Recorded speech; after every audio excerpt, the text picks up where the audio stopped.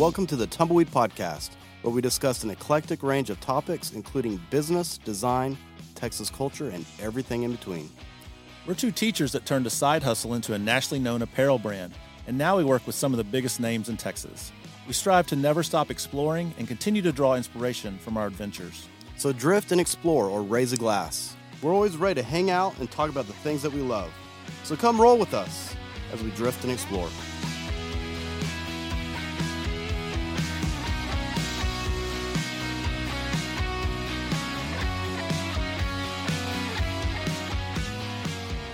Hey, today we are here with one of my friends that I get to see every single morning at Finca Coffee Bakery, the CEO, the owner, the head guru.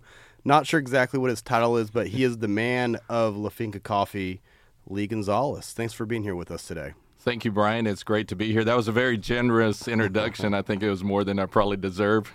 Yeah. Probably so, but you do make good coffee, so it makes it okay. All right, I appreciate it. But, so I'll take it. Yeah. Well, today, in our Tumbleweed Podcast, we like to cover all things Texas, but also all things in the life culture that we love to live in. And of course, that's craft beer, whiskey, wine, but of course, the thing that fuels us every day, coffee, and getting into things such as business, how you do what you do, why you do what you do, and ultimately just want to hear the story of who you are and the product that you create, sell, and get to customers. So if you don't mind sharing with us exactly who are you, what do you do, and exactly why are you here on this podcast today? All right. Well, it may be a little challenging. I know Brian's probably laughing. He's like, no, you don't have a problem talking about your story. But it's great to be here. I love sharing just kind of where we've been and where we're going in our story. But I know that this journey, at least here locally at La Finca here in Frisco, I know you and I were doing construction and getting our spaces built out here at the patios about the same time. We got to know each other really well. And so that seems so long ago, even though that was fairly recent, actually. Well, it's crazy building out a store, people that our customers, our social media followers, friends, family, they always think of our store as the glamorous street view, but they didn't realize what all went down before we ever, put together our store. And there were so many things as a business person I thought I knew, but building out a store, even though it's a small little space, I remember going over to you asking questions about wood and concrete and plumbing and lighting, all the little things that we did. And the thing that amazed me is you actually were your own contractor for your own space. Is that correct? Yeah, that is correct. One of the things, and we'll get into this story a little bit, but I spent roughly 10 years out of the country in Mexico, and one of the things I learned while I was there is how to get things done when you didn't necessarily have things available to you. And with that, there was a great experience just to learn how to remodel a space, get a commercial space together, though it might have been different built-in standards and so forth, but just that idea of understanding and learning those processes. So that was very helpful. So when you would come over, I felt like, I was an expert, even though I wasn't. I was winging it probably just as much as you were, but it was good, being able to help others out just through that experience. And so I'm always appreciative of prior experiences. And same thing, I would come to you regularly, and I still do. Hey, Brian, what do you think about this? Or what have you seen about that? What's your experience with this and that? And so it's been good. It's been a mutual relationship. We've been able to help one another out. And so that's been a great thing. For sure. And so I think, for all of you listening in, one of the cool things about my friendship with Lee is it was truly in the development of a business. Creating not necessarily our brands, because La Finca has existed long before, I believe, Frisco, and we'll get into that a little bit, but just the build out of our space, trying to work with the city, get permits, and do all the things that the average business person might not know. And as he said, we had to figure it out and do a lot of learning, educating as we go. But coming back to you and what you do, coffee. How did you get into coffee and bakery and even have a desire to start a business in Frisco? So I will tell you, it was a long road. It wasn't, most people think you just all of a sudden, this is what you've done all your life. It was in a direct route, or it wasn't something we had planned for years and years to do. it was a journey through that process. And it started out, my background is the corporate world. I worked, did corporate accounting for a while, and then I did corporate finance, worked in some large companies, most recently before went out and started doing work as an entrepreneur. I was at Frito-Lay corporate offices in Plano. And through that process, I think the journey to coffee really started from gathering with friends. I can tell you I wasn't a coffee drinker, as most people probably think that he must have been drinking coffee black since he was a kid. Not quite. I did remember there's an interesting story. When I was about 4 years old, my grandmother used to take care of me. And so I'd get dropped off early in the morning. My mother was a teacher. She'd drop me off in the morning before she went to work. I'd stay the day there. Well, she had a small rental house next to hers where she rented out to this older man. And so the first thing I would do, go in, I'm here, go over to the neighbor's house, and he was a retired older man. He'd put a pot of coffee, instant coffee, so you'd have the old-style kettle that would whistle when it was ready. And he'd pour hot water over that instant coffee in a mug.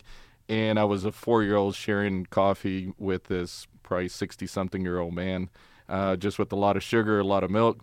But I remember early on that was that first encounter of there was something I remember. His name was Beto. I remember to this day that experience and that time having sitting down at a table, and that was a morning ritual. And I didn't think much of it. So later on, you grow up, you go to school, you move on, life moves on. But that was, I think back, that was probably my first encounter. But every encounter we had was very relational. Fast forward, when we were doing small groups in our church and so forth, a lot of the small groups was like, hey, let's go meet for a coffee in the evening. So we'd go meet for a coffee at one of these very famous coffee places, and starting to learn what other type coffee drinks are. Now, not so much instant coffee, but what is a latte? What are some of the other things? And still plenty of sugar, plenty of flavors in them, but just that, once again, it was centered around coming together or meeting in someone's home, and the first thing that was done was, hey, put a pot of coffee on and share it with everybody. And it was just something that we always encountered was a gathering of people. Yeah. And then you move forward, so we go to Mexico, and next thing you know, we're in this coffee desert. There was one local coffee place and nothing else, and so we're sitting here 3 years in Mexico doing nonprofit work, and we come back and we just like really craving a gathering place like we were accustomed to. As I mentioned to you before, coffee was always gathering with friends, family, and we didn't have that. Yeah. So that led us to the next step of where we're at. How do we create this gathering spot more than anything else? Yeah. And that's a cool thing, because our brand, Tumbleweed TexStyles, people think of T-shirts, but at the end of the day, it's really not about the shirt. For us, it's about the connection of people to a lifestyle, right? So Jeb and I, when I saw him sketching something in his notepad, our first thought was, hey, we're going to put this on a shirt because people are going to wear it to a concert or a gathering place. Sure. And so that's the thing I love about going over to and I know you're about to share about your new place in Frisco, but is we see the gathering of small groups from churches to business meetings. So it seems like what you set out to do back then is exactly what you're accomplishing now, is people are going to your location to meet, talk, connect, and grow their business, grow their families, grow their relationships, grow their small groups. And so I think that's really cool that the true purpose or mission was actually more than just coffee, more than just making money, but it's about people-driven purpose. And so with that, how did you find yourself in Frisco? You know, I know there's more than just the business, and I know you mentioned Frito-Lay. You have a background in the Plano, Dallas-Fort Worth area. Also, you went to Mexico, took a hiatus from the States, came back. Exactly why did you come back, and how did you venture out to do what you're doing now? So our ties here to Frisco go way back pretty far. My wife actually came to Frisco in the mid-'80s. And so she was born in Mexico, came with a family in the 80s, and really went through all of middle school, high school here in Frisco, graduated Frisco High School, the original Frisco High School. That's now the middle school here. Yeah. And then she stayed around here while we met while I was in college. I'm actually from West Texas. We talk a little bit about you have a background in West Texas, Texas Tech. You and Jeb both went to school and graduated there. What I already know, but let everyone know, where are you from in West Texas? So I'll put it this way, that the name clearly describes the place. Yeah. The name of the town, I wouldn't even say city, the town is called Plainview. Yep. And it's a very good descriptor of what it is there. So it's 45 minutes from Lubbock. I grew up there, was born there, went to school there, graduated high school there. I actually went to school at Texas Tech for a year as well. Did all my freshman year of college at Texas Tech, and then decided to move to the Dallas area. I had a lot of friends up here, a brother who's living up here, and just had a lot of connections here. And decided more so not a strategic reason because of the school. It was more because friends, relationship, family, to move up here, and I transferred to UT Arlington. So that brought me to the Dallas area. Okay. And while I was in college, I met who is now Patricia, who is now my wife. We got married, and we moved to Frisco. So she had been here for a while, and then I moved here. This was mid-'90s. Okay. Very so cool. We were in the Frisco area because we were generally in this area from then until we went to Mexico in 2010. Yeah. And so this is home. We've been here forever. All our family lives here. She grew up here. And so this is just home. And so went to Mexico. We learned coffee, the whole idea of just the gathering place. And a lot of people would describe our place as, you think about Cheers, what they would say, where everybody knows your name. Mm-hmm. That idea, you could walk in a space, see friends, see people who knew you knew them, but also that you would be known. Very cool. That you would be greeted by your name. People would know what you would like. And some of the maybe older listeners, such as myself, who can relate to that example of Cheers. Yeah. And that's what we wanted to create. So we created that in Mexico, and that was a descriptor a lot of people gave us. But along the process, one of the things we learned, and you sit here, and this is the backdrop to what you see here when you come here, because we're probably a little bit slightly different from a typical coffee shop locally. Yeah. The Mexican culture is very much centered around gathering, food and drinks. Yeah. And so we had the drinks, but a lot of people, one of the big things in the Mexican culture is breakfast. People love to eat breakfast, and they don't want a croissant or a muffin. They want breakfast. Right. Oh, yeah. And so we'd had a lot of customers who would come, well, we'll come back and check it out and try the coffee later. That wouldn't happen. And so we started adding breakfast. And next thing you know, we had this breakfast business that was just booming, a little bit of lunch. And so where food became a part of it, but if we know almost in every culture and gathering, we gather around foods. Oh, yeah. Holidays, there's always usually a meal around that we gather around. Friends get together to go out to dinner or get drinks. And so food and drinks are what bring people together. So we learned that from that time we were in Mexico. So when we came back to Frisco, drawing a little bit about what brought us back is just phases of life, I think. Kids, we have two sons that spent their adolescent years in Mexico, growing up in Mexico. Yeah. And they had come back to go to school, and no other place than you would probably guess where they went. Wreck 'em. Texas Tech. So they went to school. They were already back here in school. My wife's family was all living here in Frisco. Mother-in-law was getting older, and so we had been gone for almost 10 years, and my wife just really wanted to spend more time. So we were trying to figure out, okay, do we spend part-time here, part-time in Mexico, or do we come back? And sure enough, things happen in life that change the trajectory of where you're going. Yeah.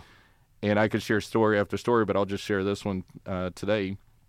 We had a lady who was a customer of ours who had seen the business grow, who was looking to buy a business for the family. They were looking for an investment, and she had came and made an offer to us to buy our business. Wow. We didn't have a for sale sign. We didn't have anything up. And so it was one of those things is that I was still in Mexico. My family was here in Frisco because it was around this time of year. It was in December, right before Christmas. And so I called up my wife and said, hey, we got this offer to someone wants to buy the business. What do you think? We prayed about it, thought about it. A day or two later, we got a price together, offered her. She accepted it. Yeah. So that was December. The next month in January, we closed on the deal, and we said, well, if we don't have a business here, we probably best, kind of made that decision happen easier to come back to Frisco.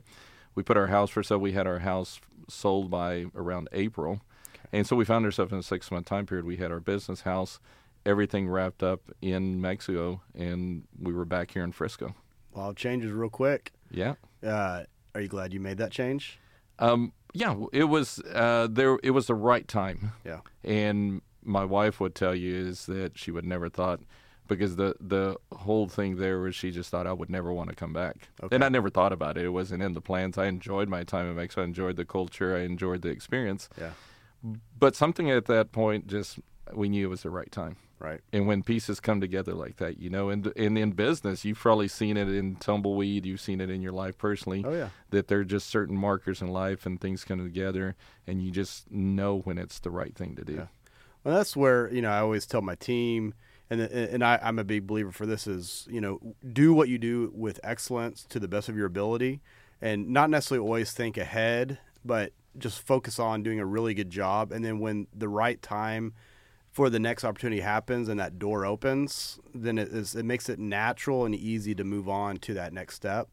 And so it's evident, obviously, from Frito-Lay, from West Texas which is a very much of a community of relationships and people gathering, going over to the hub city of Lubbock, music and food and different things like that, to obviously UTA.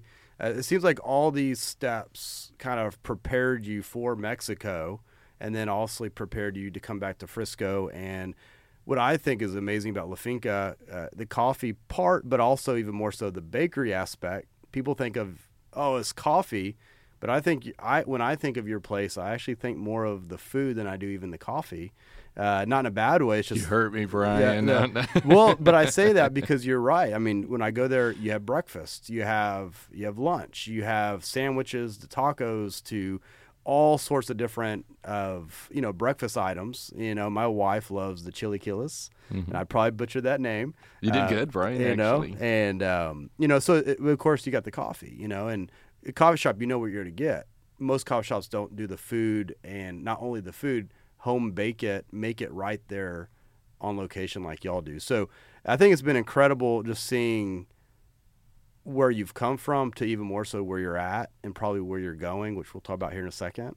But I just want to give kudos to your team, because the things you've mentioned here is homegrown, quality, things such as excellence, your family gathering spot. And whenever I come or my team comes into La Finca, we see family, we see community, we see our friends from church, we see our friends from work, from the city, from the community. I see people travel up from the Dallas, other areas that aren't even from Frisco to try it. I mean, there's a guy there that Spencer, I played soccer with him back in elementary and middle school, and I see them every day. I see a guy, one of my fraternity brothers from Texas Tech, I see them there about every other day.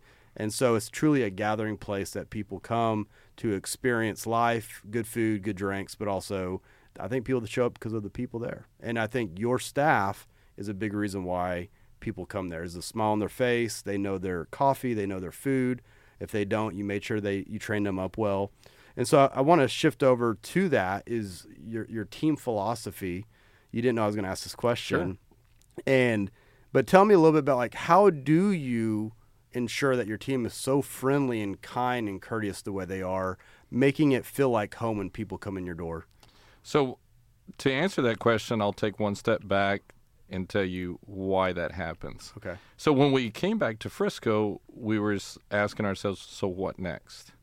And we remembered what we were able to establish in Mexico, what the feedback from the community was, how they felt about the place, and how they had adopted it as their place. Yeah. A local gathering place for them where they could step in, look for their friends, where they could come in and meet, if it's a business meeting, if it's a friend, or if it was a date or whatever they wanted to do, they could do that. And we said, why don't we bring that to Frisco? Okay. But we also knew the big component of that was some of those things you just mentioned. It goes back to a quality product, but with quality service. Right. A lot of places do one or the other well. Very few do both well. For sure. And we knew that that's what our goal was. And so we had the feedback on our product because we brought probably 80% of our menu that we had previously done. And speaking of that, we said we want to bring the authenticity of what we're doing in Mexico back with us and share what that looks like. Yeah. And so you'll see some things on the menu items you mentioned just a while ago. I might have butchered the name of chilaquiles. It's a very, very popular Mexican breakfast in Mexico. It's probably the most popular Mexican breakfast. But coming here, many people might have not heard of it or known it in the form that we were doing it. Yeah. But I can tell you, we fast forward 2 years forward, it's our number one selling breakfast item here. Yeah. And so we wanted to bring that authenticity back. We wanted to bring what we did there. So we knew the quality we had because we had been doing it for several years. But we also knew that the only way we also had the success we had is because we were very much customer focused on how we interact with our customer. The idea of greeting someone by name, understanding their likes and preferences, what they drink, and just making them feel welcome. And I would say is that in many places, even now and probably after COVID even more so, I know there were very few places that I would walk into that felt I was known. Right. Somebody who knew who I was. Not that I had never been there or that they weren't friendly or they weren't nice, but you felt like you were known. Yeah. And so we decided when we opened up La Finca here in Frisco that we were going to bring that, to be that place. And you know the little bit of the history of this property. There were two icons of Frisco that existed here that Frisco is very well known for. For sure. One is the Snow Cone Lady. For sure. If you've been around Frisco any length of time, you know about the Snow Cone Lady. She's Frisco and the Snow Cone Lady are just kind of hand in hand. The second one was Double Dip that used to be here on this property where we are located. And we said, what better way to turn this property into another one of those type of locations for the community? Yeah. And that was our aim. That was our goal. Have we gotten there? Probably not. Yeah. We're still working on it. But that's where the vision was, and that was where the target is. Yeah. So that led us to how do we train? Well, it has to. The only way you can do it, it has to become part of who you are. Yeah. It's in your DNA. And so if it's part of who you are, there's no other option to do it. Right. And so that's what, when we bring people on, I always tell people when I interview them, is that if you're going to come and work here, if you're not a people person, you're going to hate this job because I'm going to ask you to interact with people. So if that's not you, don't take the job because you're probably not going to be happy here. But if you enjoy people, you're going to love it. Yeah. And so it's always setting the expectation and trying to find the right personalities that would work well. For sure. And then also the expectations of the quality of work that we would ask for. Yeah. And now is that along the lines of, I guess, relational coffee in the sense of utilizing coffee to draw people together, but driven through the staff to create that atmosphere? Is that correct? I would say that is part of it. Okay. And the staff here in the shop plays a very important part of it. Yeah. Because I always tell people I can't be the only one who does this. Right. Because I can't be here every hour of the day. Right. Secondly, if you do grow, you can't personally interact with every customer that comes into the door. So it has to be anybody that the customer encounters presents that type of service, presents that type of interaction with our customers. So it starts with the staff saying, we are going to be relational, but when we talk about relational coffee, we're going much deeper than our end customer. Okay. This goes back to all the way from what is the source of our product to who is the end consumer of our product. Okay, yeah. And if I can take a quick minute and discuss that, that one of the things we're very passionate about is working with coffee farmers. We call them producers. In the industry, they're called coffee producers. And the passion behind there is that historically they've probably been the most, they do a lot of the work and Right. get the least amount of compensation for the work that they do. That's how I feel as the boss. No, I'm joking. Yeah. I can relate to Yeah. you.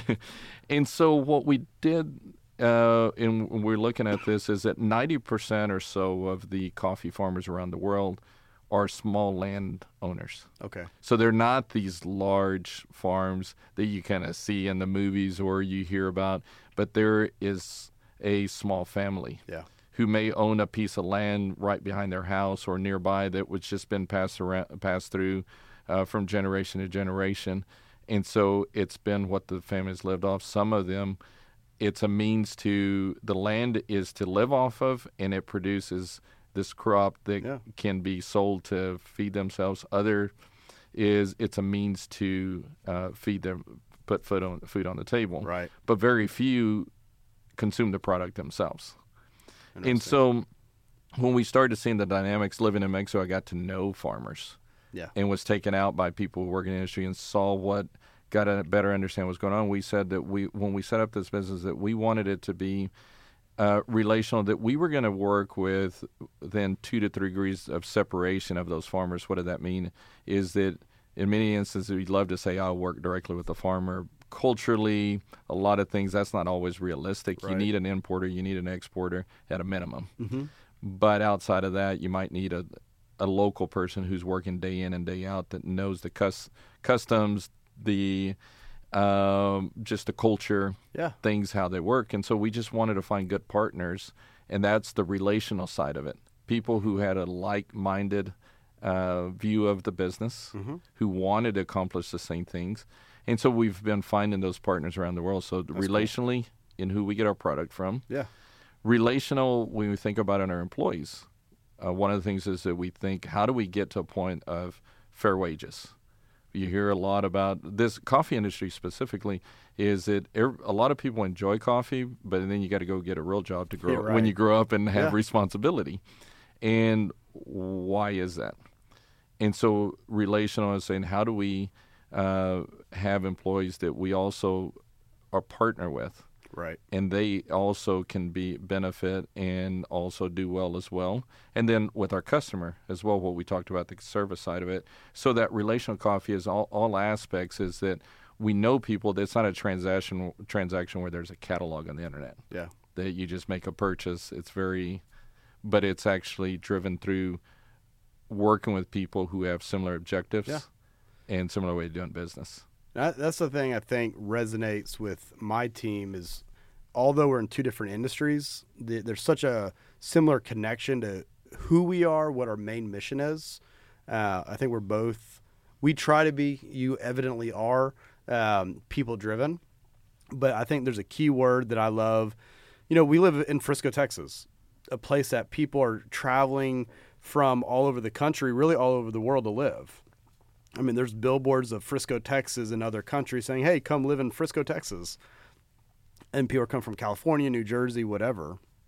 But the thing is sometimes they come here, but they're trying to sell or embody the spirit from where they came from, right? Or it's a business person that has no history in a certain culture, but they're trying to make money off of that culture in a sense. And that's the thing I love about y'all is y'all are selling a product that is based off the Mexican culture. And the cool thing is you're authentic with it because you have the stories being from there, living there, running a business there. Your wife is actually from Frisco. She's an OG. She probably was here long before 99% of Frisco was here. Probably actually almost 100%, since most that were here probably have moved out.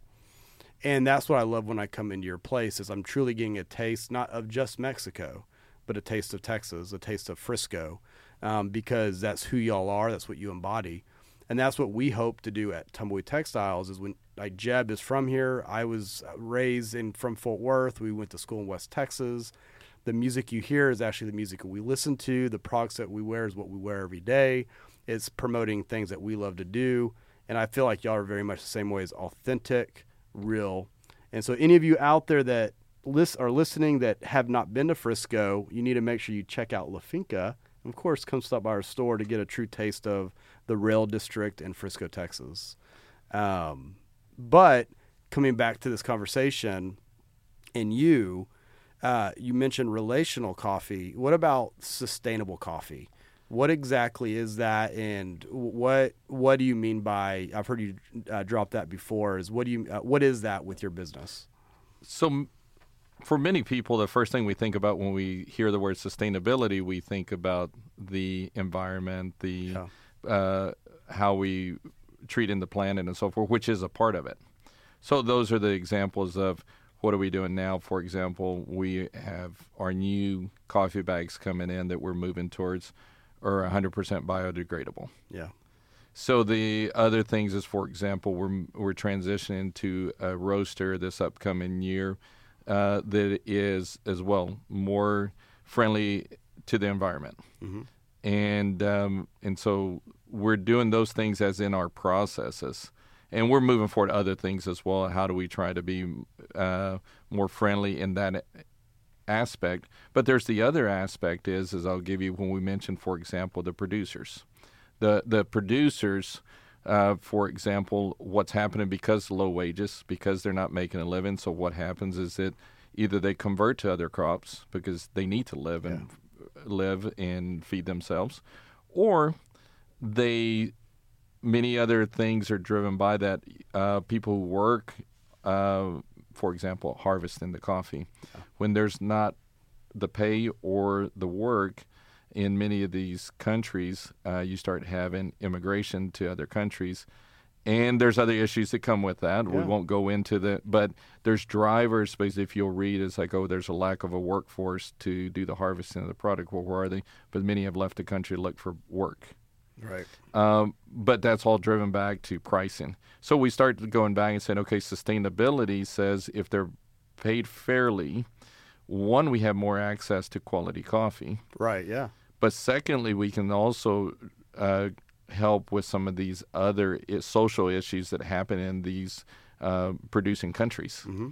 And I'm not saying we have all the solutions or we alone are going to solve it all, but be part of a solution that for this product to be sustainable for everyone in the business of coffee. We talk about our employees that if they enjoy this industry and they would like to continue it, that there's a means to do it and make a living wage out of it. Yeah.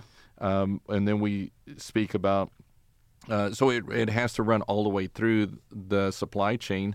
And how do we make it sustainable both from an economic, from an environmental, right, and then just to continue to provide the service of what we're doing. And so those are two big focuses we talk about.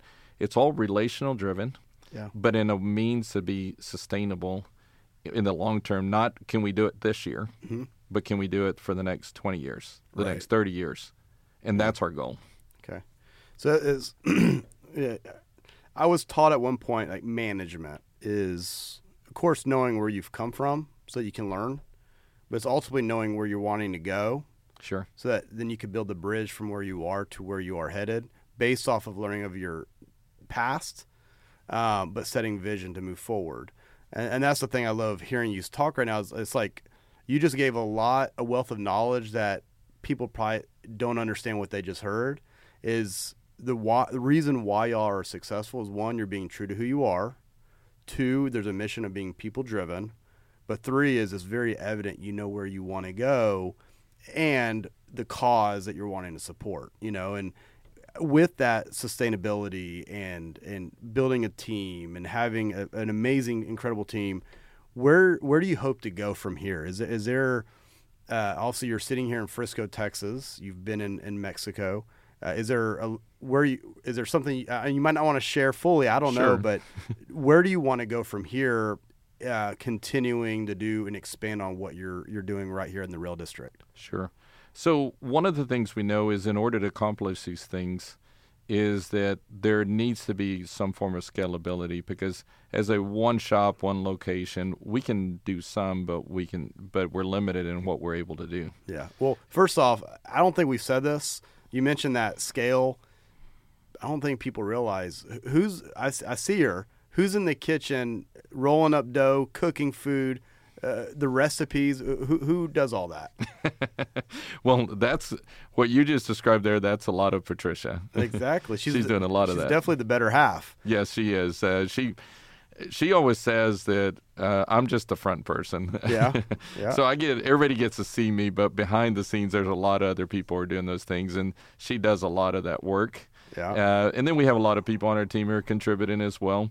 And so many people just see me as up front, but there's a lot of people behind me. Well, that's what blows me away and why I say the food is so good. And you make sure she hears that, because it's touched by her. It's recipes from her and leading the kitchen. You don't find that at almost any restaurant. Definitely not at most coffee shops. Most coffee shops are buying food from some vendor or some ghost kitchen.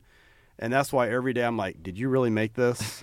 Did you really make this? Because it's so good. The tortillas, your tamales that y'all have done, your soups. I mean, y'all will do things that are like specialty items. And it's like, how do you do this? And it sounds like she's the secret recipe behind the food. So I think you're going to probably once this podcast is published and it's heard, you'll probably get some free treats or something with it. Oh, I hope so. I wasn't after this. All I was hoping for is get some free coffee today, which, by the way, I am drinking this Finca coffee that my wife bought me this morning. So, which is my wife's favorite part of the mornings when we meet at La Finca before we go into work. But getting back on track, scalability and where you're going with that, knowing not only about the farmers and what you're doing in Mexico with the bean, your wife in the kitchen, your team that are all from the area that are doing it, what are you looking at scaling with? Continue what you were sharing. So what on the scalability, there's a couple of things we were doing. And just to clarify a little bit, though a lot of our food and our pastries are of Mexican, come from Mexican heritage and authenticity of Mexican items.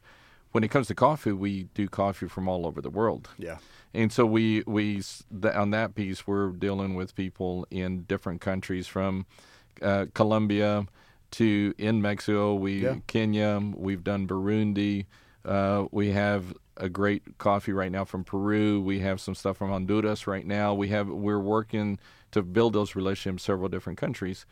But on the scalability, a couple of things we're doing is, one, we're creating a production place where we're going to produce our coffee and our baked goods on a larger scale. Yeah. The second thing we're doing is adding additional locations where we'll be selling, similar to our setup here in Frisco.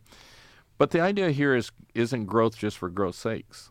If we can do it well, a couple of things we can do is, in which doing it well, some of that is e-commerce. It also is in-store, physical stores, a combination of things. But what we can do is employ people, give more opportunities of employment. Yeah. The second is the larger quantities we can buy at that sustainable prices that we speak about, the more impact we can have on farmers and producers in these different countries. And then lastly, on top of that, is doing what we just spoke about doing in the community, giving people a place to gather, giving people a place where they can build their relationships. And so we feel like it can be a win for everyone. Yeah. And if we can do this well and replicate it, just the reach that we can have in communities, both locally and internationally, are expanded. And so that's just our heart. That's our goal.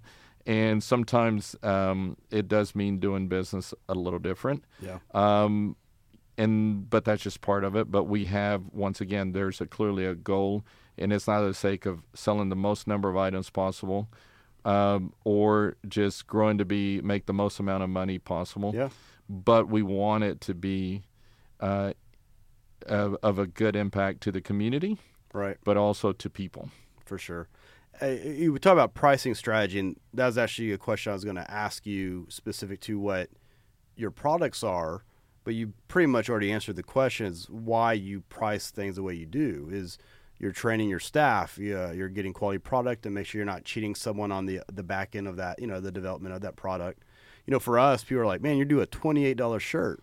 We don't understand why it's so expensive, so we can go to another big box retail store and buy it for $10. I'm like, well, the problem is the artist of that is probably sitting in a third world country that is getting paid nothing to do what they do, one, whereas we have a local artist, my business partner and my wife, Jeb or Hillary.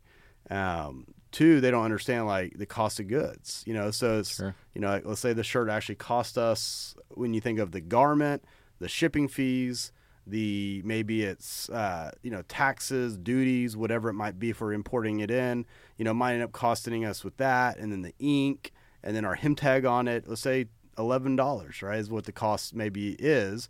And then we have to hire a staff. There's credit card fees. If you buy it, it's 3.5% have to build into it. Packaging, tape, if you get free shipping fees.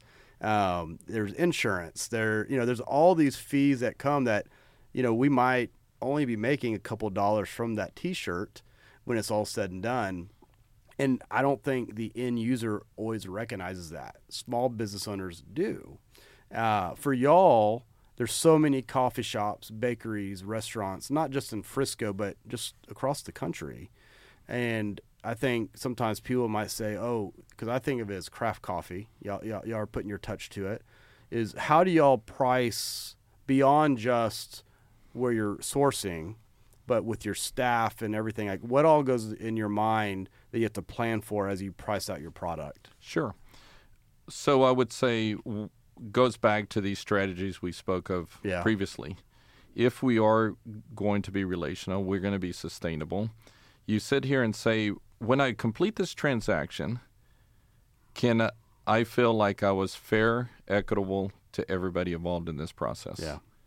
And if I can look at myself in the mirror and know I would rather do that any day than just saying, well, I was able to be the cheapest, make my money, and not be concerned with what happened to everyone else. Yeah.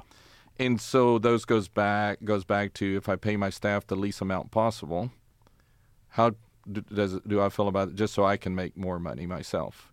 If I pay that farmer the least amount possible so I can make more money, how do I feel about that myself? So for us, I won't speak for what anybody else does. I always say I'm not going to be critical of anybody else's strategy. Right. But I will say what I feel personally, the convictions that I have, morals that I have, is saying that if I can look at myself in the mirror and do these things, and then I know what I want my end customer who's buying from me, who might say, yes, this may cost a little more than someone down the street. Yeah. Say, but did you get a fair price for the quality of the product you received? Yes, exactly. That's not the cheapest price. Yeah. But part of that is fair price, because service has a value versus going into a place where maybe you're not quite the service, maybe not quite the experience, but saying all that should mean hopefully the experience is worth it to us. And so when I look at pricing, that's what I'm looking at, and ultimately is that I want to be able to continue doing what I'm doing, not just this year, but for sure, for multiple years to come. And I think everyone knows the average small business goes out of business. And I think there's many reasons why, but I think one is inventory, not understanding how to manage inventory. I mean, we've been there. Those are battles we face. But two, I think it's pricing strategy and not understanding accounting or finance. Luckily, you have a little corporate background. We're very similar. I have a corporate background in marketing and advertising. And I think the pricing strategy, a lot of times, we've had a podcast before. One of our episodes is about pricing as an artist. Sure. But it's very much the pricing of a business is you got to make sure you price it to increase the value of your brand, but being fair to the price for your customer.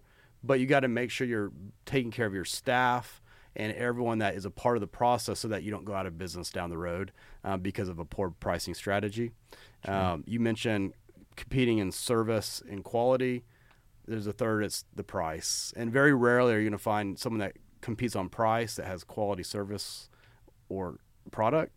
But typically people that have quality service and product are going to have a higher price. And so you get what you pay for.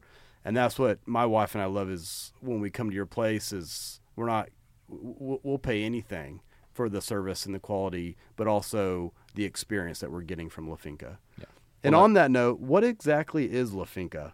So first, I would say appreciate the feedback and the comment and the way you and your wife look at our business, because that's what we want, that it is fair. So appreciate that. Yeah. Now, going back to your question, what is La Finca? So a lot of people say, what is that? That's a question we get regularly. So In Latin America, most of your coffee farms are called fincas. It would be, to correlate it to Texas, it's naming a ranch. You would name a ranch, maybe the family name, a river nearby, what the area is known by. They would just be naming it, but it would be ranch so-and-so or something ranch. And so in Latin America, coffee farms are usually referred to as fincas. Okay. So generically speaking, saying, hey, we're going to go out to the coffee farm, they would say, we're going to go visit the finca. That's cool. Okay. But at the same time, they would also name those farms some finca so-and-so. Okay. And so it's a generic word just saying this is a farm, and specifically in Latin America, they refer to most coffee farms as fincas. But to us, it's the imagery of, it's the source of the product, and it's the way we look at things. We want to bring to you scratch products. Yeah. We roast our own coffee. We make our food from scratch. We bake from scratch. And so what we want you to experience is just like that. Just like our finca represents the source of the product, we want you to feel when you come to our place, you're getting something that's brought to you from a pure starting point of an ingredient. Yeah. And presented to you versus, for example, something that was just warmed up and served to you that was previously made. Very cool. Well, I know we're getting close to the end, but I want to open it up just for a few more minutes. Is there anything random? I've done all the asking from you, from the La Finca's team and family side about Tumbleweed TexStyles. Sure. Is there, I'm just curious, we're your neighbor, but what's y'all's view of who we are and what we do in our local community, but specifically as neighbors to y'all? So first I would just compliment Tumbleweed, yourself and Tumbleweed, is just because one of the things I've noticed, as I mentioned before, we got to know each other through the construction of these physical spaces that we opened up here in Frisco.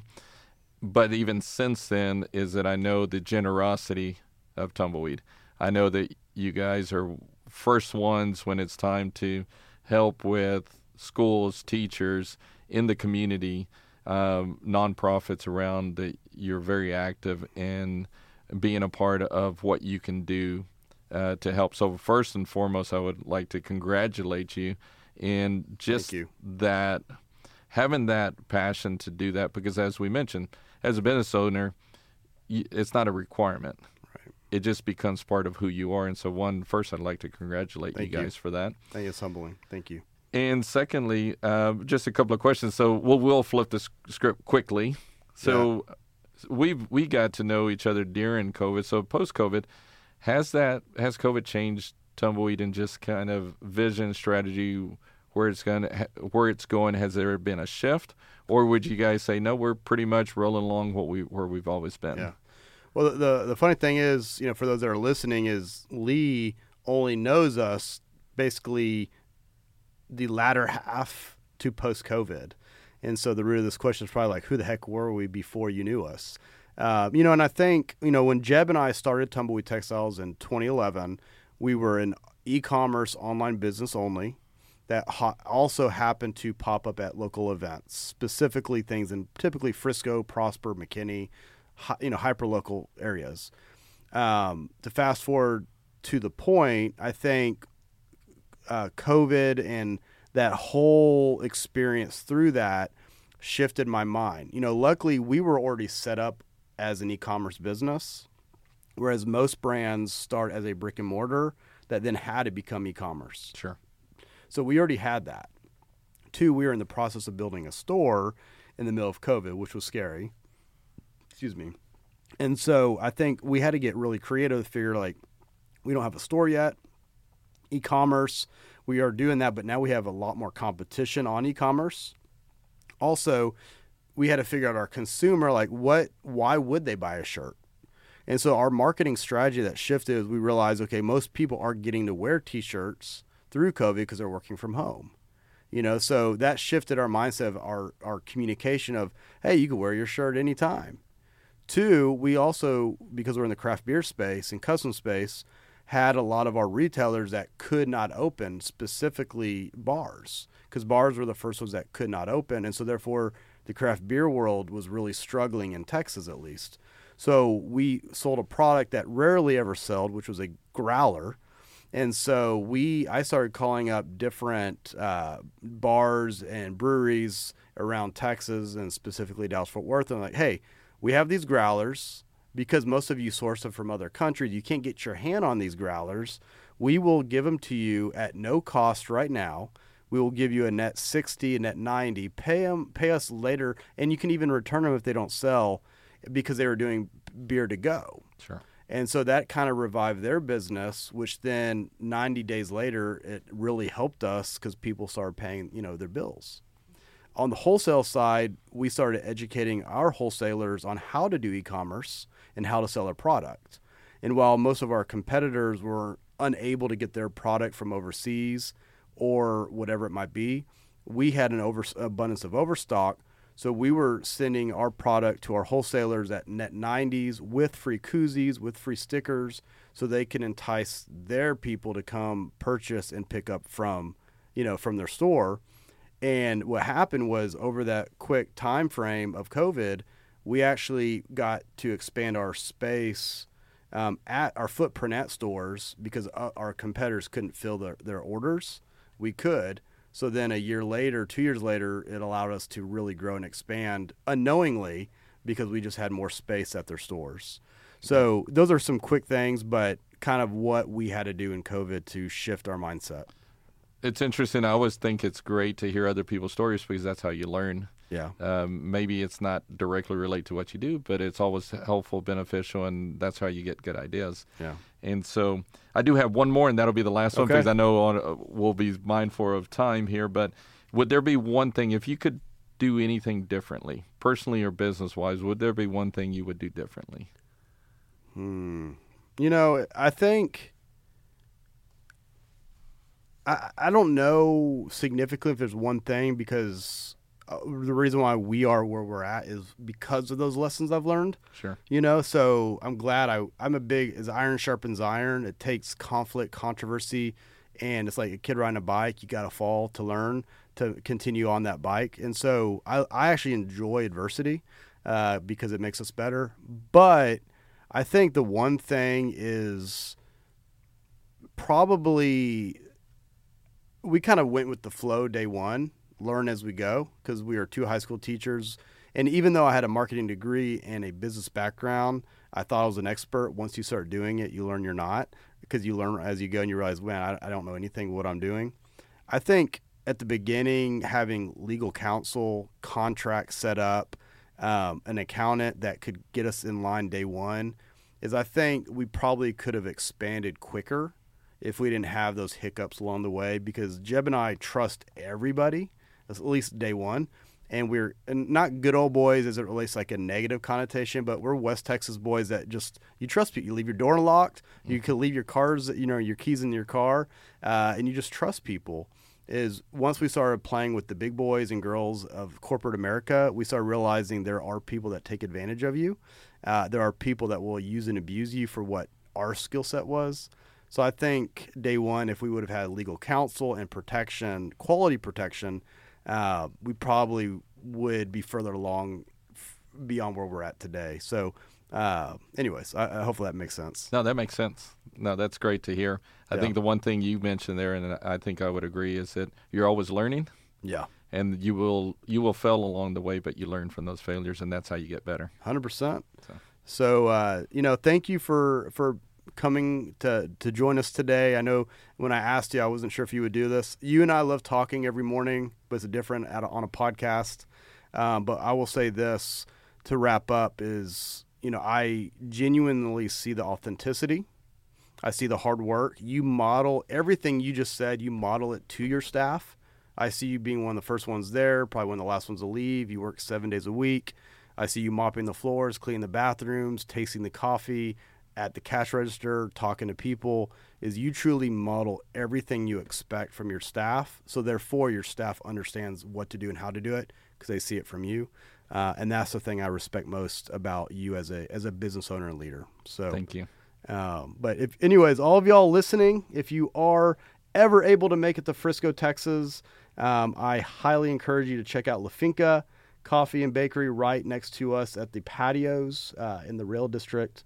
And we appreciate y'all listening. Please share with your friends, tag us on social media, and help expand the word as we try to give y'all a little taste of our lives, stories, and success to hopefully help you on your journey with whatever y'all do in your endeavors. Thank y'all. Thank you.